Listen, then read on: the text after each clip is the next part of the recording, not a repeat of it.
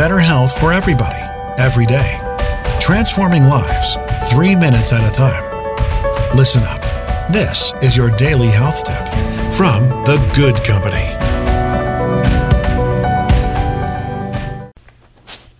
Hello, everybody. Welcome back to your daily health tip. This is Melissa on your Self-Care Sunday. We have been talking all week about yoga. I encourage you all to try yoga. It is great for strength, flexibility, and balance. As we get older, we lose those things, tending older people to have falls.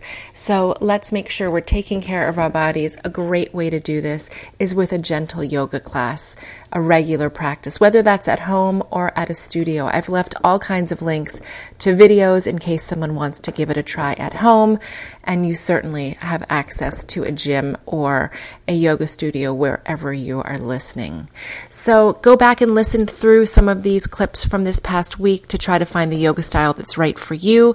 Today I want to tell you about something that's been new to me over the past year called Yoga Nidra. And Yoga Nidra is described as dynamic sleep. The practice of Yoga Nidra allows the body to deeply relax while the mind stays inwardly alert.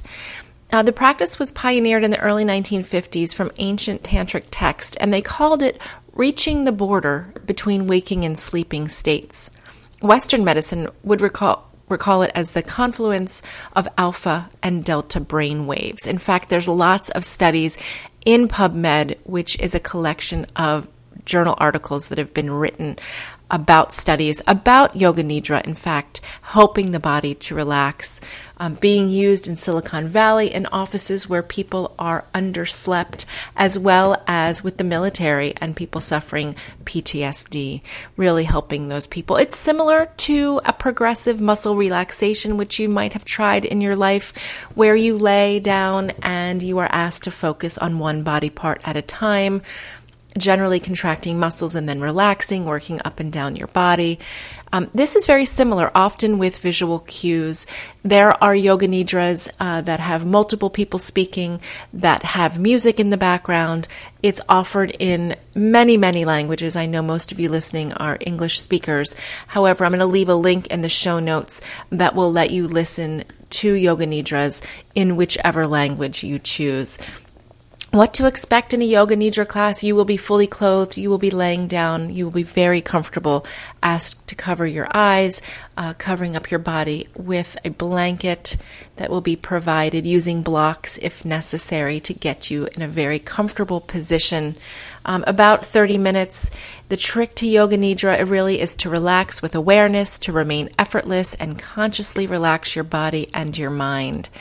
So give it a try. If you can find a yoga class near you, a Yoga Nidra class near you, I highly recommend it. They say that a half an hour Yoga Nidra class is equal to 2-hour nap. A 2-hour nap sounds mighty fine. And if I can do that in 30 minutes, sign me up.